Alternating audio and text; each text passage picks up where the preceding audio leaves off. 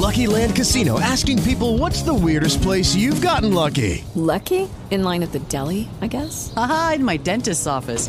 More than once, actually. Do I have to say? Yes, you do. In the car before my kids' PTA meeting. Really? Yes. Excuse me, what's the weirdest place you've gotten lucky? I never win and tell. Well, there you have it. You can get lucky anywhere, playing at LuckyLandSlots.com. Play for free right now. Are you feeling lucky? No purchase necessary. Void where prohibited by law. 18 plus. Terms and conditions apply. See website for details.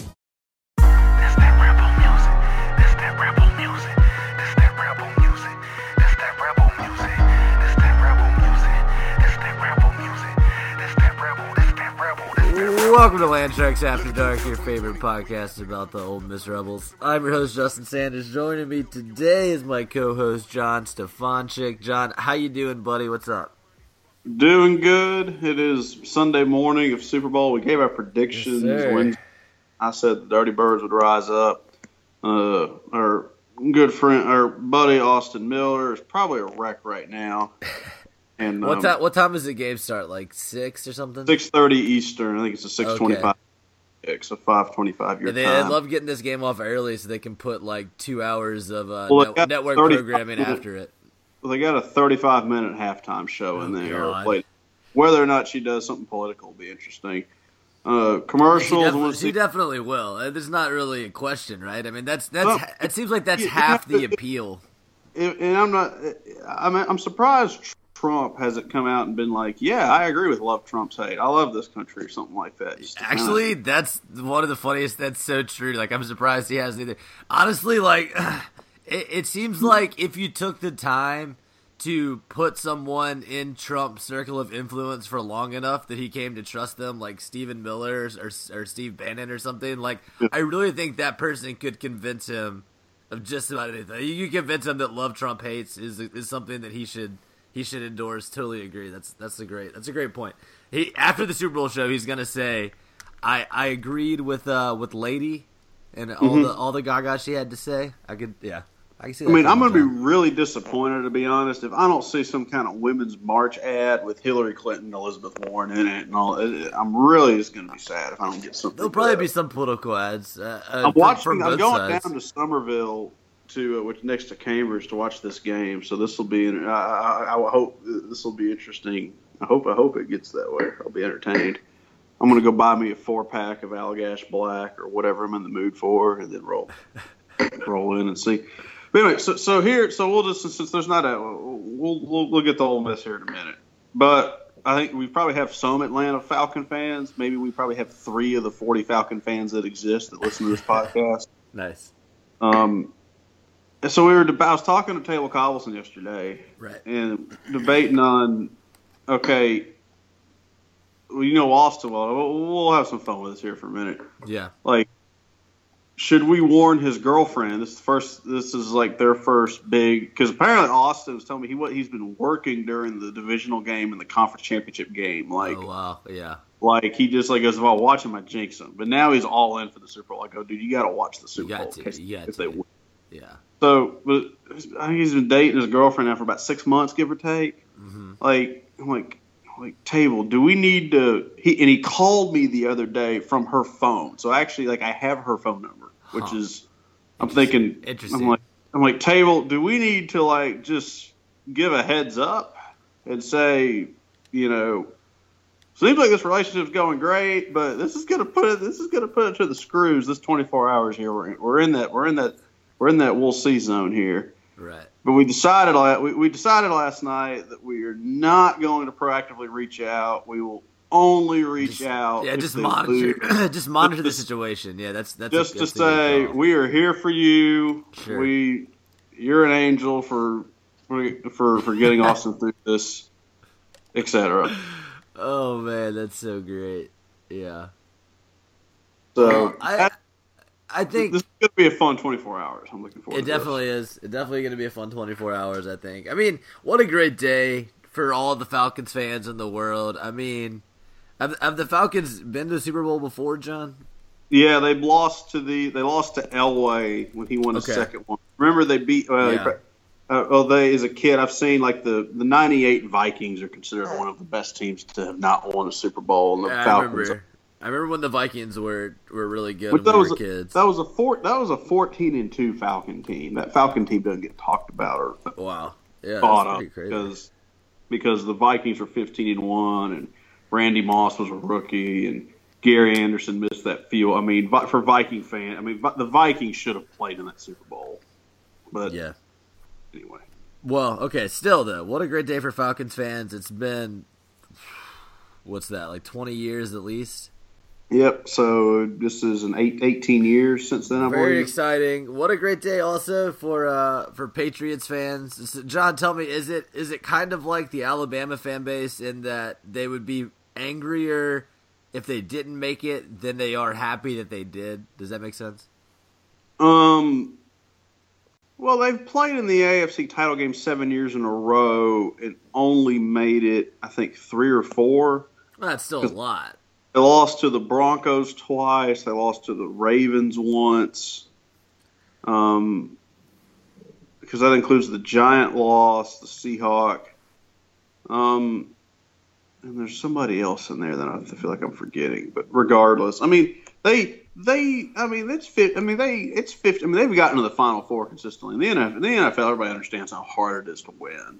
Right. Versus Alabama. Alabama has a marked advantage from a roster standpoint over pretty much everybody, including Clemson. Clemson beat them this year because their quarterback was experienced and their team was. That's what put them over the edge. I think was their quarterback experience in that game. Which Clemson give Clemson a ton of credit for leveraging. That was a great game. Yeah, and they were close enough from the rest of the roster standpoint to let that be able to be the differentiator. But they understand. And some guys were, and it was interesting. I was riding back up to we got a limo service taking us back up from the airport Friday night to New Hampshire, and guy was saying, we're hoping. I think the Pats fans were they wanted the Cowboys to get there because the Pats beating the Cowboys they would have a lot of fun with. Yeah, and. Yeah, but I think losing to Atlanta isn't going to bother them as much because it's like, well, here's the Patriot fan outlook. They're like, whatever. Atlanta's never won one. Brady Belichick been there 7 times now. And the other thing too is that the one thing Atlanta has kind of working for them from the Pats aren't going to get just super pissed at, just hate their guts is Matt Ryan went to BC. So, yeah, okay. So there's a silver lining there for him. So they won't go jump off a cliff or anything if they lose this game. With that being said, they very much would like to win. Do they expect to win? Yes, they expect to win. Yeah. And what they want to see is they want to see Goodell hand Brady the trophy. That's what they're. Yeah. I've heard a lot of people saying that. Because I think Goodell's less popular than Brady nationally. Goodell is very unpopular nationally. Definitely less popular than Brady. Yeah, I saw polling with him not long ago. I like all this crap press, too, trying to say Houston's a great city to host an event. It's like Houston's just a big oil city. Let's not make it more than what it is, okay? This is kind of whatever, guys. Yeah, that's fun. Why not Houston, I guess? I feel like any major metro area probably has enough amenities. Would you rather and be, hotels. you'd rather be in New Orleans or Miami or Tampa or who else? Yeah, those all sound better than Houston, but a Pasadena or San Diego. San Diego hadn't hosted in forever. They probably won't anymore because they don't have a stadium up to date, but yeah. Those would be more it's better than Arizona or something. Yeah. Well, no, I don't know about that. Arizona, I think Arizona's fun to go to. Okay. Especially if you're a golfer, Arizona's great because you can just go play. You can go. Imagine say you're a Pats fan 2 years ago coming down, send your clubs out there for a week and you have at it. Sorry about that. Yeah, your alarm's going off there. Okay, well there you go. If you're a golfer, Arizona, that makes sense. I think Glendale should host it in a rotation. I think Phoenix is kind of neat. Somewhere in the Southwest there. Well, there you go. Dallas hosted it once, and they had that huge ice storm because that was Jerry Jones. Wait, how long ago was that? Well, that was when Rodgers won the game. Rodgers beat Yeah, so not that long. Like 7 years ago. So still in AT&T Stadium, right? Yeah. It was like that was like the first year of it. Yeah, I remember that. It was the first or second year of it. It was like when it was new. It was part of the game. I'm sure it'll be back there in the next 5 or 10 years. Yeah, I'd imagine probably a little longer than people would have thought, just because of how that ice storm went, and they oversold the stadium, which didn't go over well. But they'll end up back. That happened when I went to a Cowboys game as well. It was like, I mean, that's any professional sporting event. If you want to get like SRO tickets, you can, but there were a lot. There's a lot in that stadium of just people kind of walking around. This was actually like seats. They tried to put in a temporary bleacher thing. Oh God. Said no within 24 hours of the game, and that became a big circus. Yeah. I think Atlanta, when they host in a couple years with this new stadium, I think Atlanta could actually. Is the new Atlanta stadium going to be an indoor stadium or an outdoor stadium? It's got a retractable roof like every other stadium. Yeah, they all do now. For $1.4 billion, you can get a retractable roof. Right. You can have both these days. You don't have to choose between indoor and outdoor. I think Atlanta could actually be a decent Super Bowl host city here. Because you got the flights are good. Coke, you got enough stuff in Atlanta for it to be kind of interesting. Easy to get to, centrally located. Atlanta's a nice city, yeah, for sure. Better than Detroit. Have they ever had a Super Bowl like in Seattle? No, I mean New York was the one like cold weather game. I don't know if they'll ever. I mean, they spent so much time hyping what if there's a blizzard, and the game went off fine. Yeah, I remember. I think they had to throw a game to Seattle at some point. Yeah, it's because it's such a dedicated fan base. I drove through Seattle this weekend first time. I didn't get a chance to spend a whole lot, but just to see the area. It's a gorgeous city. I mean, it would be neat to have a Super Bowl there. It's a cool stadium, too. Yeah, and it's right downtown. I can understand not having one in Foxborough because, but isn't it less snowy in Seattle this time of year?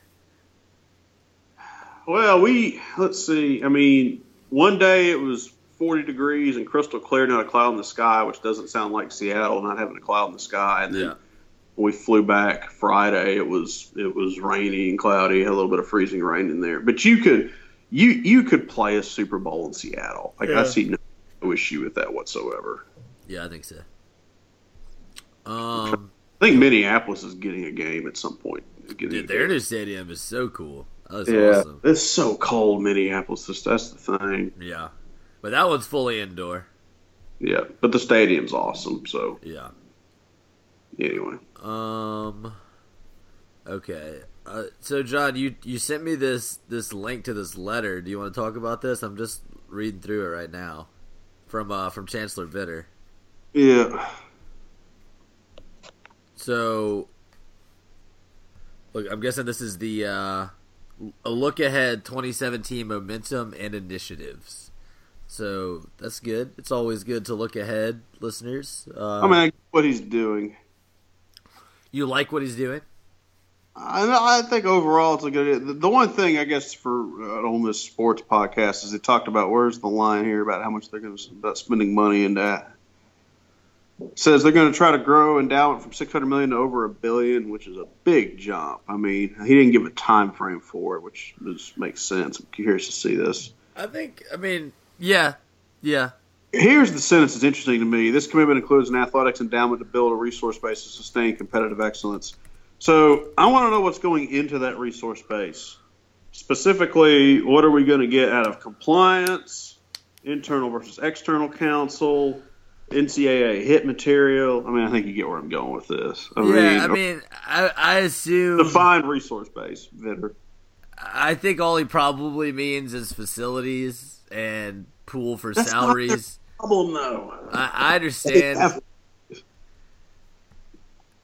I feel like the only way stuff is going to change at an organizational level is pushes from the coaches or pushes from boosters. We've talked about this, and I just don't think Vitter is involved enough in this stuff to really know what's going on with it. Probably. I don't know. I could I be think wrong. Vitter probably rolls at 30,000 feet, and then Exactly. I mean, he's more focused on chart. his job as chancellor, and we talk about this concept a lot on the show, and I don't know if we always really. It's PR. I mean, you're the face of the university. You see him on social media. You know, he has Ole Miss ambassadors over to his house for dinner, and he, you know, goes and marches with, you know, whatever club is doing their thing today, and he goes to the fundraiser, and he sits in the meeting, and he writes these letters like this. And that's a very necessary function, but I think if Ole Miss is serious about improving the areas that you're talking about, which are very technical, very inside the athletic department, but as we've seen over the last couple years, I think that they're integral to a lot of athletic departments across the country that are successful, just having Operation Smooth across, you know, all of your athletics and your coaches and your compliance offices and everybody pull in the same direction, I guess, I think is what you're advocating for, John. I don't think that stuff gets changed without strong pushes from people positioned in places to have louder voices than ours, meaning donors and boosters, I guess. I don't know how else you're going to change that. Do you agree? Yeah, I would agree in terms of that. I mean, overall, I'd say, having driven around campus a decent amount back in December, going to see the pavilion, I mean, from an infrastructure standpoint, they're in exceptional shape. I mean, they have a top 10 baseball stadium. They have a top 5 basketball. They have a top tier basketball arena now. Yeah. Depending on who you talk to, it fits Ole Miss well too. I mean, it's tops in the SEC for sure. You show up, you get your box of chicken, you go watch basketball. I mean, that's perfect for Mississippi. So. And the football stadium's in good shape. I mean, you have a top 5 game day branded experience. They've done a good job with the south end zone of the football stadium. The north end zone, I know it looks into the sun, this and that. They did a good. I think they hit that at the right spot. I think the next step for the football stadium is they need to renovate the sidelines. Yeah. And do you look at? They're probably going to leave bleachers because they can sell more seats that way. But I think the facilities underneath can be potentially improved. It'd be something to be interesting to watch. Yeah, I feel like they need another 10-win season to get those donations coming in before they take on another $100 million stadium renovation. But we'll see. Yeah. Well, I mean, we're not A&M, you know. I would agree. It's not desperate. Yeah. And in a lot of ways, you can get away with your football stadium can be your least. I mean, inside it's fine. And also, it's such a big stadium with so many different, experiences, I guess you could say. When you're bringing a recruit through, you can kind of, tailor their experience probably to avoid some parts of the stadium. Exactly. Really, because all the big donors in their suites have been invited. They go straight to the elevator. They go up, or if they're in field club, they do that. I mean, everybody has a different experience in Vaught Hemingway, really, based on your priority level. And you could improve the experience for the mid-tier, for the mid-tier season ticket holder. Yeah, who's going to pay for it? I think that will be important in the medium run in the next 5 to 10 years. I mean, if we are to assume that Hugh Freeze survives NCAA investigation, the rebuild's going to take a few years. They're going to need to keep those people happy to the point where they feel like that investment's justified for a 7-win season, an 8-win season, if they're going to be serious about rebuilding. So maybe that's something they need to look at, honestly, is improving that every fan experience. I think that's one of the next steps for the program. Right. Yeah, and I mean, because as the years go on, the battle against HD and watching from home is only going to intensify, and we're pretty soon within the next few seasons, people are going to be able to use an Oculus or whatever VR headset you want to use to do the 360 stadium experience and all. Even it's only going to get more immersive from that point. So you're going to have to be innovative if you're a school like Ole Miss. to keep people coming to campus for those games. What Ole Miss has is a unique differentiator in terms of their on-site experience with the Grove, yeah, is the Grove exactly. So, how do you emphasize that? How do you make that the centerpiece of your game day? But I think that can't be your only thing, because we complain and bitch, if Ole Miss fans just go and stay in the Grove all day and don't even go to the game, like, what's the point? What are we even doing? We want that crowd in the stands for the advantage. I mean, you have to make sure that the experience is pleasant going in. Right. You got to have concessions that roll a bit more. I mean, they could improve the amount of time it takes to get a drink at a concession stand. They're adding more points of sale and all. Yeah, but they don't operate effectively. It's getting more efficient with your current points of sale. And even, I don't want to I'm not trying to beat a dead horse, but you cannot run out of water in the second quarter of a game, because people now, it's like, well, do I want to spend $90 to go to this game, plus parking and all that, plus a hotel room to show up and not be able to get water on an 86-degree muggy day, or do I just want to stay at home and watch this on the big screen? Well, and or do I want to stay in the Grove and just the state of social media and all? Also, if something like that happens, it's gonna be widespread, even if it's not even the entire stadium or something. It basically, like, you weren't even there, and you've heard about it and latched onto it as an operational problem. I was there when this happened against Alabama. It amplifies. I thought it happened before that. I thought it happened at the game before that. Game.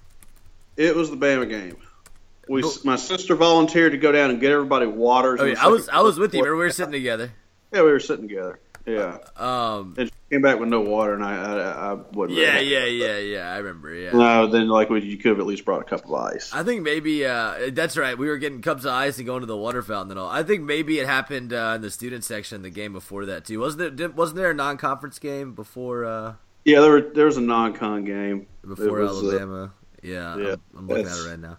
And just Wofford. Those mistakes are magnified in today's environment. Right, that was my point. Yeah. Now, I think the luxury suites will maintain their bit, because there's always going to be we get to show up and be at the luxury suite mentality with a certain group of people. Uh-huh.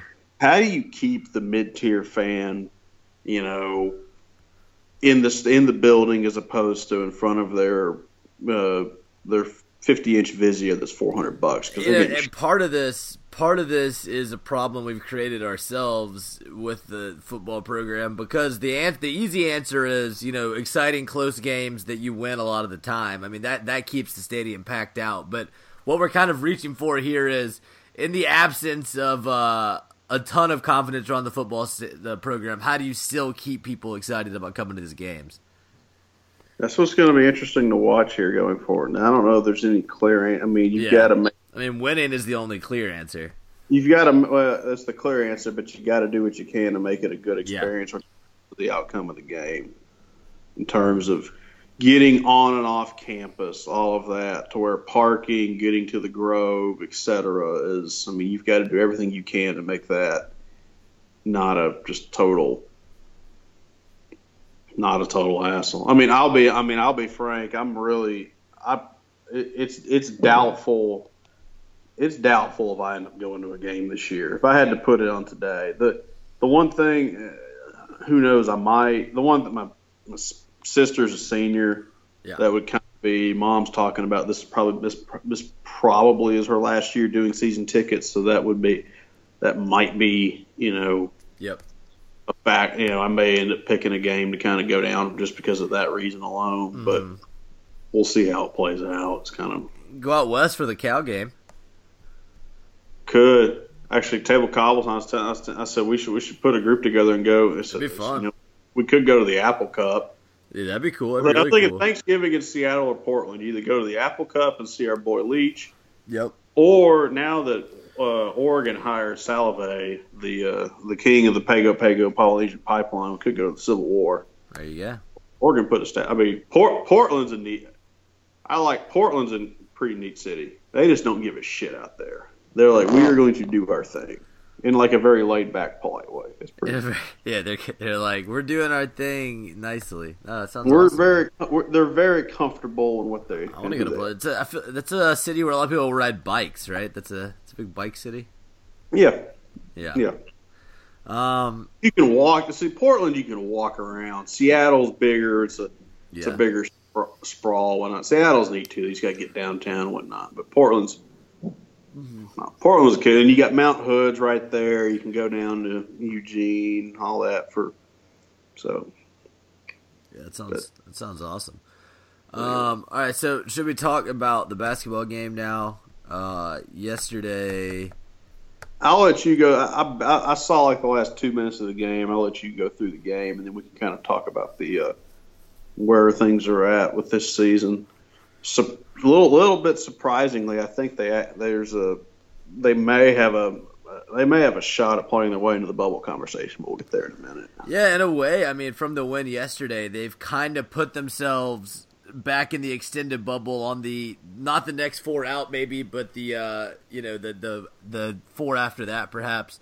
Winning yesterday's game, coming off that close loss to Baylor, went over Mississippi State, going up against Vanderbilt. Bryce Drew in his first year coaching them, but he inherited some good players from Stallings recruiting, and I mean seems to be a good coach, a good young coach. They played well all game. They have some interesting features to their game that I forgot to touch on in the preview before, the main one being that they scored the majority of points from 3, and that trickles all the way down to their 7'1" post player, Luke Cornett, who actually broke the record yesterday, I think, for most threes by NCAA player over 7 foot.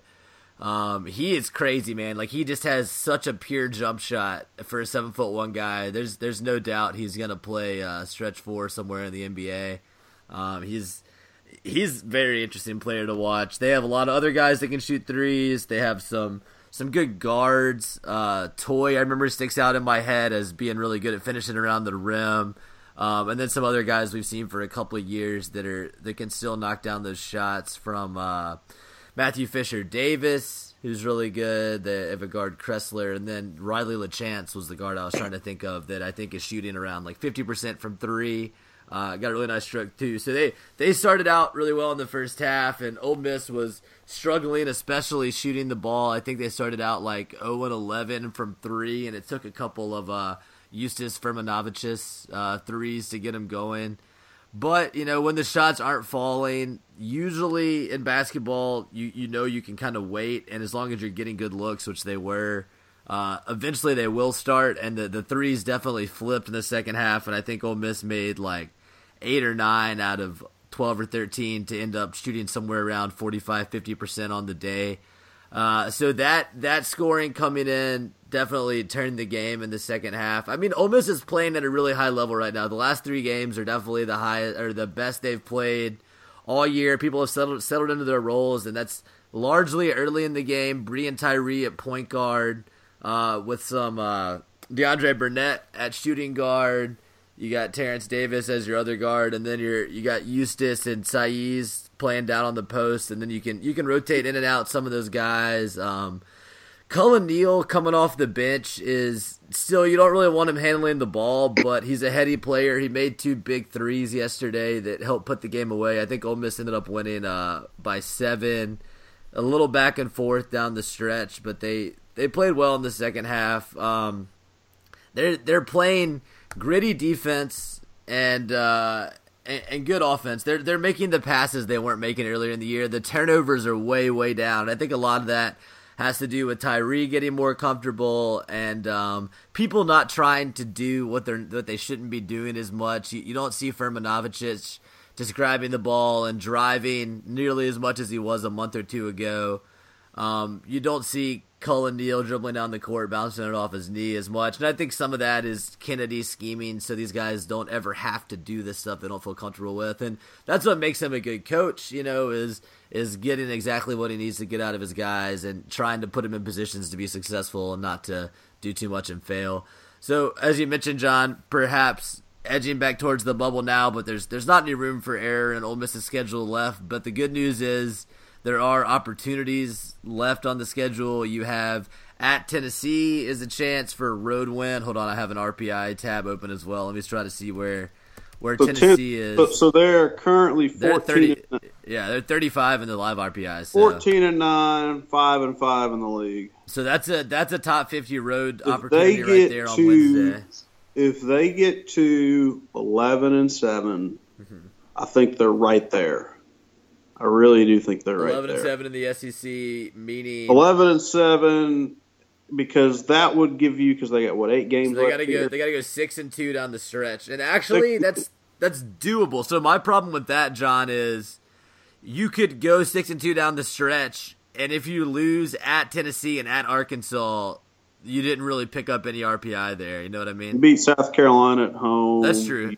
You beat Auburn at home. But, yeah, still, you kind of need – I think you need one more of Tennessee, Arkansas, South Carolina. I think you need to win 2 out of 3 of those. And it's got to be the right 11-7, if you will. Right. Yeah, I agree. So between Tennessee, Arkansas, South Carolina – win 2 and 3 of those. And then you can only drop maybe one of the other one's tops. And, yeah, I think that would be pretty decent resume. You have to be – LSU and Missouri at home. Those should be – bad. They're bad. The only losses on the beat schedule. Auburn at home. I think you can lose. You could lose to State. You could lose to any of those 3 that we talked about. You could lose to State or Alabama on the road and be okay. But you need these wins for RPI. Like if you lose more than 2, really, I doubt there's any sort of a way. I think Tennessee's a must-win. Period. Yeah. At Tennessee's a must-win for the road RPI bump, and then at Arkansas is a huge opportunity because I think they're like top 20 RPI. Yeah, really, and they've beat Tennessee already. That you could argue Arkansas is more of a must-win. I mean, yeah, but I think if you beat this week's key, if they go 2-0 this week, they're setting up a little bit. Yeah, they're 16-9. They're 7-5. They went from 1-4 to 7-5. They've got momentum, and then that gets you. And then you play LSU at home, and LSU's bad. LSU's bad. And then you get a Tuesday to Saturday. You get all rested up to go play at Arkansas. Yeah, big opportunity game.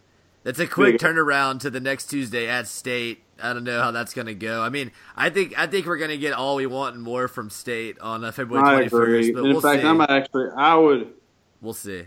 We'll see what comes out of that. I mean, they looked hapless in Oxford, but I think we kind of embarrassed them a little bit down the stretch and probably pissed them off a little bit. So we'll see how they play in Starkville. See how it all plays out. But, yeah. I mean, if they had found a way to beat Baylor, which they came close to doing. Yeah, if they had done that, they're solidly in the bubble right now. They're probably first 4 in if they had beaten Baylor in the middle of this current win streak. Yeah. So they there. picked it up. We'll see that, and then depending on what happens in the SEC tournament, I don't think the bubble's very good this year, though. Yeah. I mean, that's the thing. Right. I mean, Florida's turned into be Florida's a good team. Kentucky's a Florida beat Kentucky. And so Great 15. I mean, they're going to have their strength of schedule. The key for them is to they need to show they can beat. They're 1-7 against the top 50. They need to improve that. So Tennessee, which is why if they beat 2 out of 3 between Tennessee, Arkansas, and Carolina, then they have 3 wins against the top 50. Right. They played Baylor close, etc. You can then be like, you know what, this is a bubble team that can maybe. And Vanderbilt could definitely move into the top 50 as well. They beat Iowa State 2 weeks ago. Iowa State just beat Kansas. I mean, Vanderbilt's a good young team. They're at 60 right now in this RPI I'm looking at. Yeah. So that's a possibility. Auburn's at 63. I mean, top 100 wins are still good, too, so need to rack these up as well. Yeah. Alabama, 78. I think that's it for remaining schedule for top 100. I mean, if they were to get to 12-6, they'd be in, I think. 12-6 is generally in a good year. And they would have gone from 1-4 to 12-6. Maybe in a play-in, yeah. They would be in. I think 11-7 gets them in. Yeah. Well, you're right. It's got to be the right one. They've got to. I mean, but I don't think it just doesn't seem like the bubble seems to get crappier and crappier every year. It really does. Yeah, that's a good point. It does. It does seem like that. So, yeah, there's worst. I mean, if they keep playing the way they're playing, I mean, they probably end up in or they end up in the NIT and they host a game. I mean, the NIT is going to want them to host a game and everything. Yeah. I would imagine. So that's part of it. Did you see Michael White and the Gators beat Kentucky yesterday? They beat the crap out of it. Yeah, see, I was going to see where's the hot takes on it. Michael White's already better coach than Kennedy, blah, blah, blah. Yeah, I saw on, I think Nafum, I just glanced at it before we got on here. Somebody had inserted, what's his face from Louisville, and that Dan McConnell, is that his name? Dan McDonald, Dan whatever. McDonald, yeah, isn't that the right? He was Ole Miss coach, and now he's better at his next school. Yeah, somebody was making the Michael White comparison, and Dan McDonald. I mean, that could turn out to be apt. We'll see, because I think McDonald's been to 3 College World Series since he left Oxford, and Bianca's been to 1.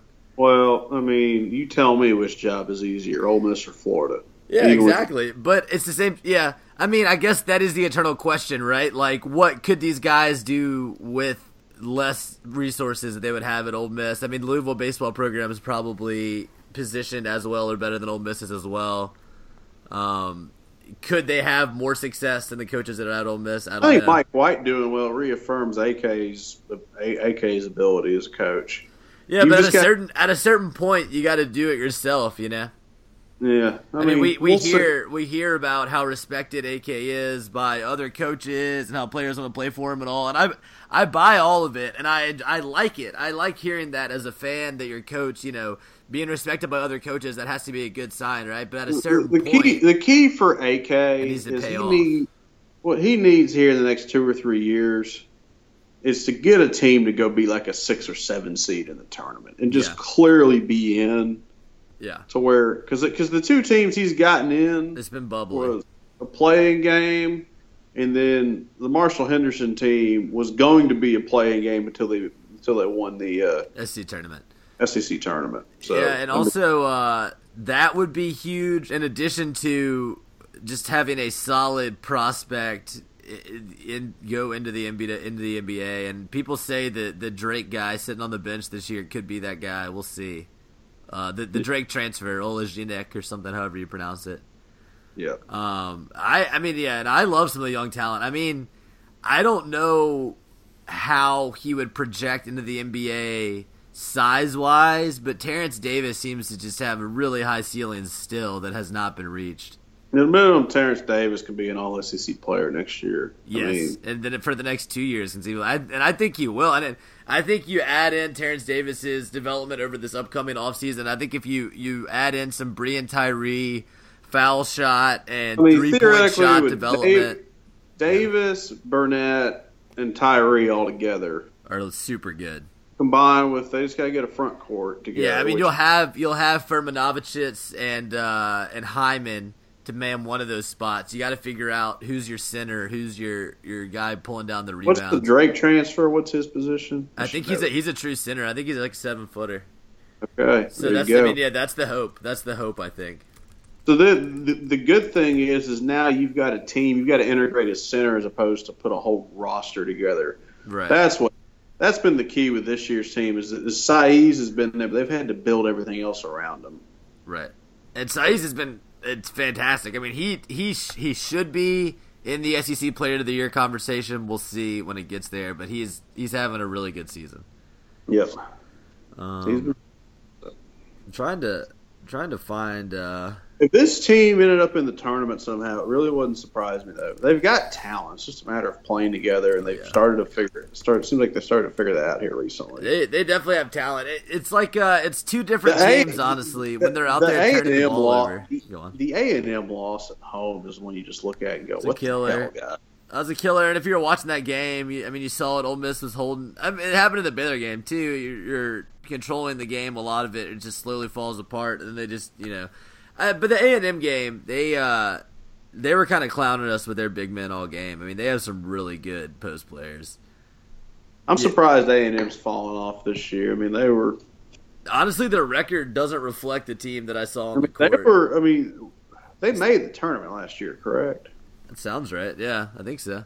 Well, they were good. But they lost. They lost what's his face, the Caruso, the point guard. I know they might have lost more too, but he was an important piece for them. He was like a 4-year player.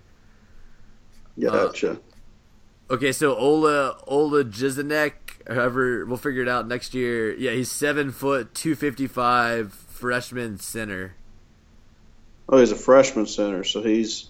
Yeah, he played in 20 games as a true freshman at Drake, so he'll end up being a redshirt sophomore, I guess. When we got 2 years, unless he. No, he's got 3. I think he's got 3 years. Well, there you go. He's only played 1 year.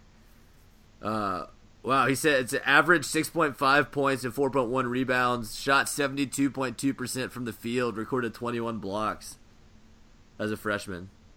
That's pretty good. Started the final 9 games of the campaign, averaging 10 points and 4.6 rebounds. Where did Stansberry end up? He is at Dayton, I want to say, or somewhere like that. Hold on, let me type his name. Take the job because he was an assistant 1 year last year. Right. So A&M made the Sweet 16 last year, yeah. But then Stansberry's, yeah. Stansberry, no, he's Western Kentucky, the Hilltoppers. Yeah, I knew it was a team like that you see in the conversation. So yeah, I think Stansberry helped recruit some of those good post players. Yeah, they got it in. Okay, let's see what else, John. We talked about baseball before the show. We still got a couple weeks here. We were talking about how Sean Johnson, possible Sunday starter, weekend starter somewhere. You remember him from last season. Kind of a volatile player. He'll go out and show you some really good stuff, and then he'll have a complete collapse. And I mean, what we heard definitely confirms that volatility. Apparently had a bad outing in practice and punched a wall with his throwing hand. So unclear on the timetable for his return. But that's just so dumb, man. I mean, how are you going to be an athlete? That would be like, I don't even know what the comparison would be, but if we did something to make us stupider, John, it's like, why are we doing this? Like, we need this. We need these skills. I just don't understand it. If you're an athlete, going out there and hurting your ability to do your job. But, athletes aren't known for their mental faculties, I guess, and their logical reasoning. So I'm not sure where that puts us for the starter conversation. We'll see what comes out in the next week here as we're getting closer to the season. We did hear that freshman Kessinger is going to start at shortstop, freshman Cooper Johnson at catcher. The team will fill in around that. We'll do a full roster, our guess at one at least, if things come out on the next show. But definitely looking forward to that. Should be a good season. Ole Miss is getting some preseason plaudits. I think Kessinger got that SEC Freshman of the Year preseason, the same one that cursed Tate Blackman a couple years ago, if you remember. So hopefully going to have a different result from that. I don't know, John, what else do you have to talk about?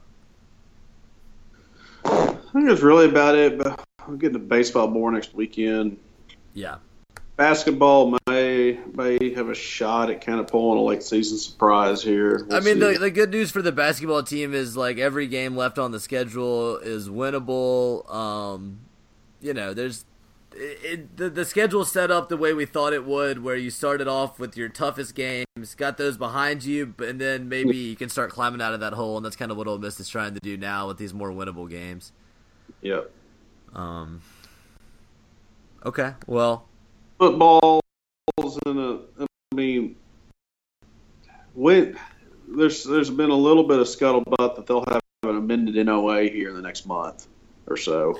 Yeah, I think some people have even been implying that Ole Miss already received it. I don't know, which wouldn't be surprising at all. I mean, that's how this stuff works. At all. Ole Miss holds it for 3 months, and then before anybody gets to see it. So maybe they release it with a response or something. I don't know. Yeah, no, that's how it worked last time. I mean, that's definitely Ole Miss's plan. So 3 months. Let's say they received it February 1st, so we're talking about May 1st.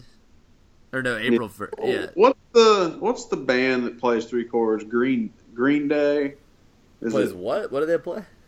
Their goal is to become famous playing like 3 chords in each song. Was it Green Day? Wake Me Up, September Ends or whatever. That is Green Day, yeah.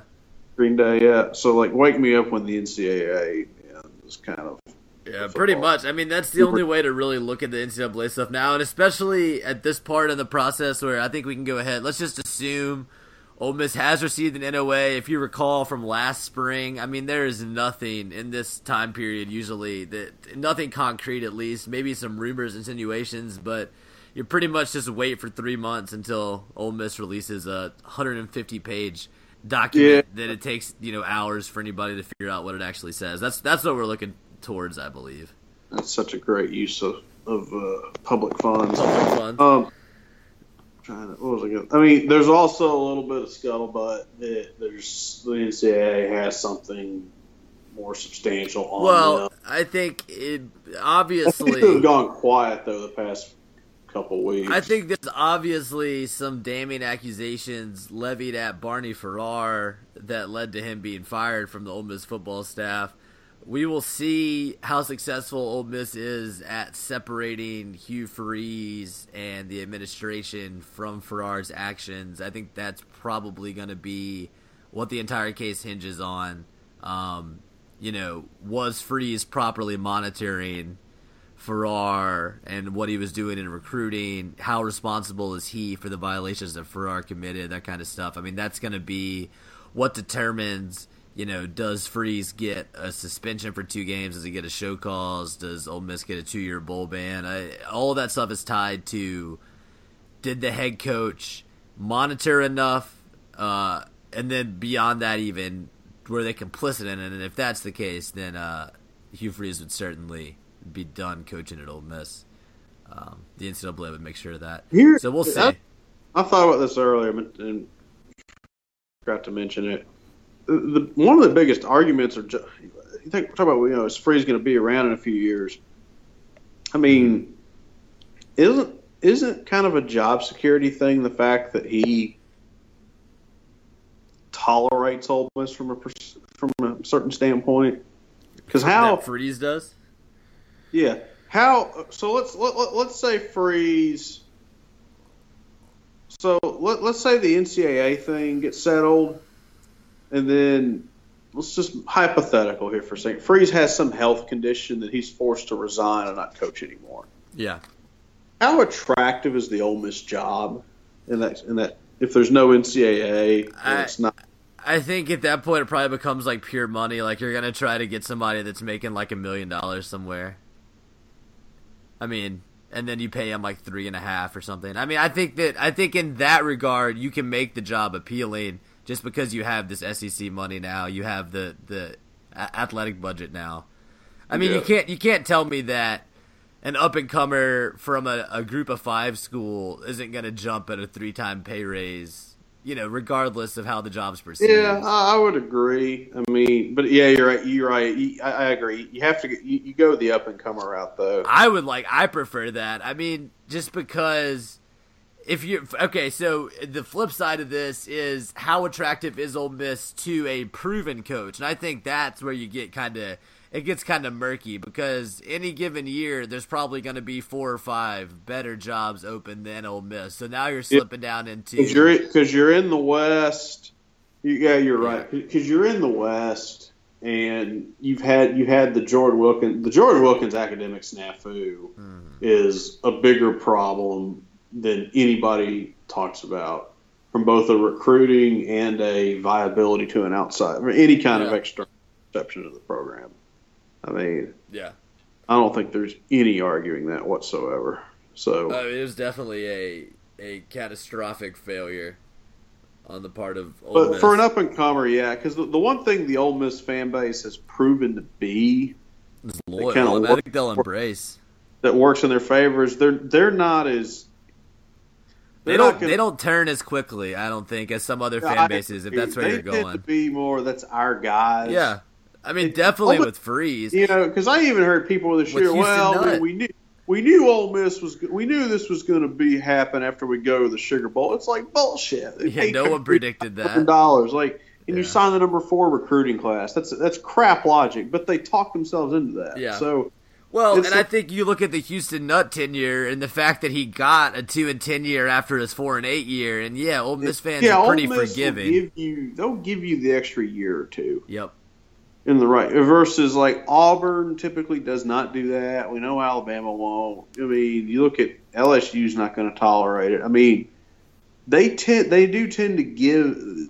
Ole Miss will give time as long as you can. Well, and I think part of it is, whether people want to admit it or not, there is a large swath of the Ole Miss fan base and the Ole Miss fan perspective that is rooted in, I don't know if you call it reality, you call it pessimism, but they don't necessarily think Ole Miss deserves to win in the SEC West. And so that kind of makes them more willing to forgive coaches for losing games.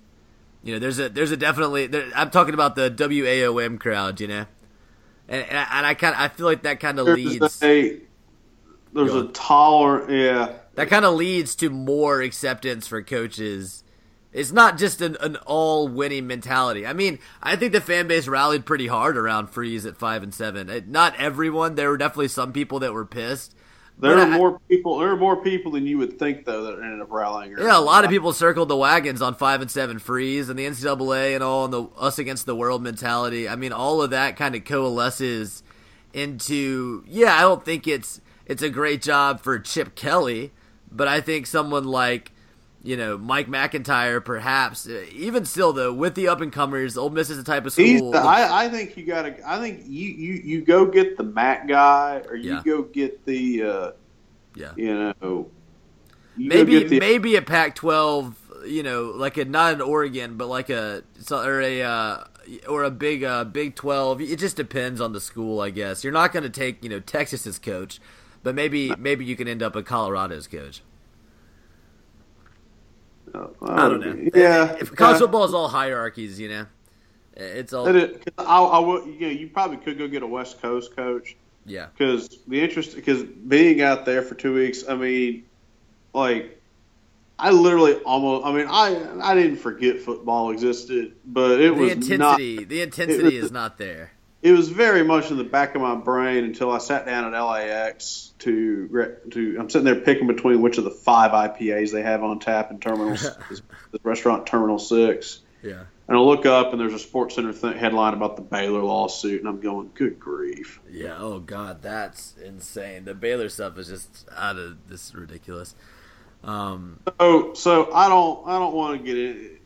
There's plenty of content out there about the NCAA is chasing Ole Miss over this stupid over little shit. Right, but they don't actually care about real laws being broken. Yeah, that tells you pretty much everything you need to know. Mm-hmm. Yeah, no, it really does. I mean, go on. I was gonna say, in a lot of ways, you could argue that program should be. Right. I mean, it should be shut down from a legal perspective. I mean, get to the bottom of all that. It shouldn't be allowed to exist just legally, it seems. I don't know. Who is the Baylor coach right now? I'm not even sure. I can look. It's it was Jim Grove, but he stayed. No, they hired someone. Oh yeah, Matt Rule. Yeah, from Temple. Yeah. Mm-hmm. I remember that. Interesting. Well, so Jim Grove was coach for 1 season, it would appear. Yeah, Jim Grove was a temporary. Gotcha. Well, yeah, I'm not sure what's going to happen to them. I mean, at the very least, they're not going to be able to recruit obviously like they were, but you got to think any football players' parents reading about this are going to keep their kids a long way away from Waco. I mean, you would hope so, but you know what? Yeah. People spend stuff, and anything's possible. It sounds extremely toxic, obviously. Yeah, that's just depressing talking about the Baylor stuff. I'm happy to not talk about that. Okay, so you sticking with your Falcons prediction, John? This final prediction time. Yeah, I think it's a close game, and it wouldn't surprise me either way. But I think the Falcons. I think the Falcons have really morphed into a really good team here. Yeah, they have. They found their groove for sure. Maybe they want it more. We'll see. I don't know. I do. Yeah, there's definitely some revenge on Brady's mind of trying to look Adele in the eye after the game. So we'll see. It should be fun to watch. How good is the Patriot team without Gronk, though? Yeah. No, that's the question. And we saw that some early in the season, right? I think they kind of need their defense to play good, but I don't know I don't think anyone. I mean, I get Belichick from a scheme wise, but who's stopping that Falcon offense? I mean, my God. Yeah. I don't know. It should be a good game to watch. So yeah, keep an eye on that. Let's see. Was it the Tennessee game on Wednesday? I believe something like that. Big week. They got Tennessee and then Auburn, I believe. Auburn on Saturday, yeah. So yeah, those will be big games. Keep an eye on all that. Like I said, on the next episode, we'll do your baseball preview. We got that opening weekend coming up here in under 2 weeks. I got the ECU Pirates and Cliff Godwin coming to town, so that should be fun. Check us out next week for that show, and thanks for listening to this one, guys. We didn't cover a ton of new stuff, but hey, I mean, I'm glad you enjoyed it if you did. If not, don't tell me about it. I don't care. But you can follow us on Twitter at SharksAFTRDark. Check out our website, LandsharksAfterDark.com. All that good stuff. We're on iTunes, all of that. For now, for John, I'm Justin. Thank you for listening, guys. We'll talk to you again soon.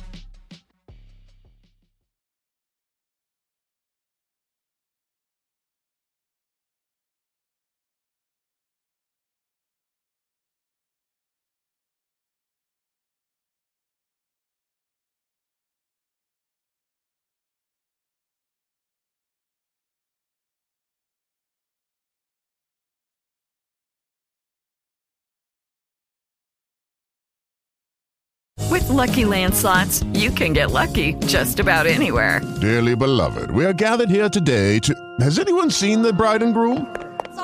Sorry, we're here. We were getting lucky in the limo and we lost track of time. No, Lucky Land Casino, with cash prizes that add up quicker than a guest registry. In that case, I pronounce you lucky. Play for free at LuckyLandSlots.com. Daily bonuses are waiting. No purchase necessary. Void where prohibited by law. 18+. Terms and conditions apply. See website for details.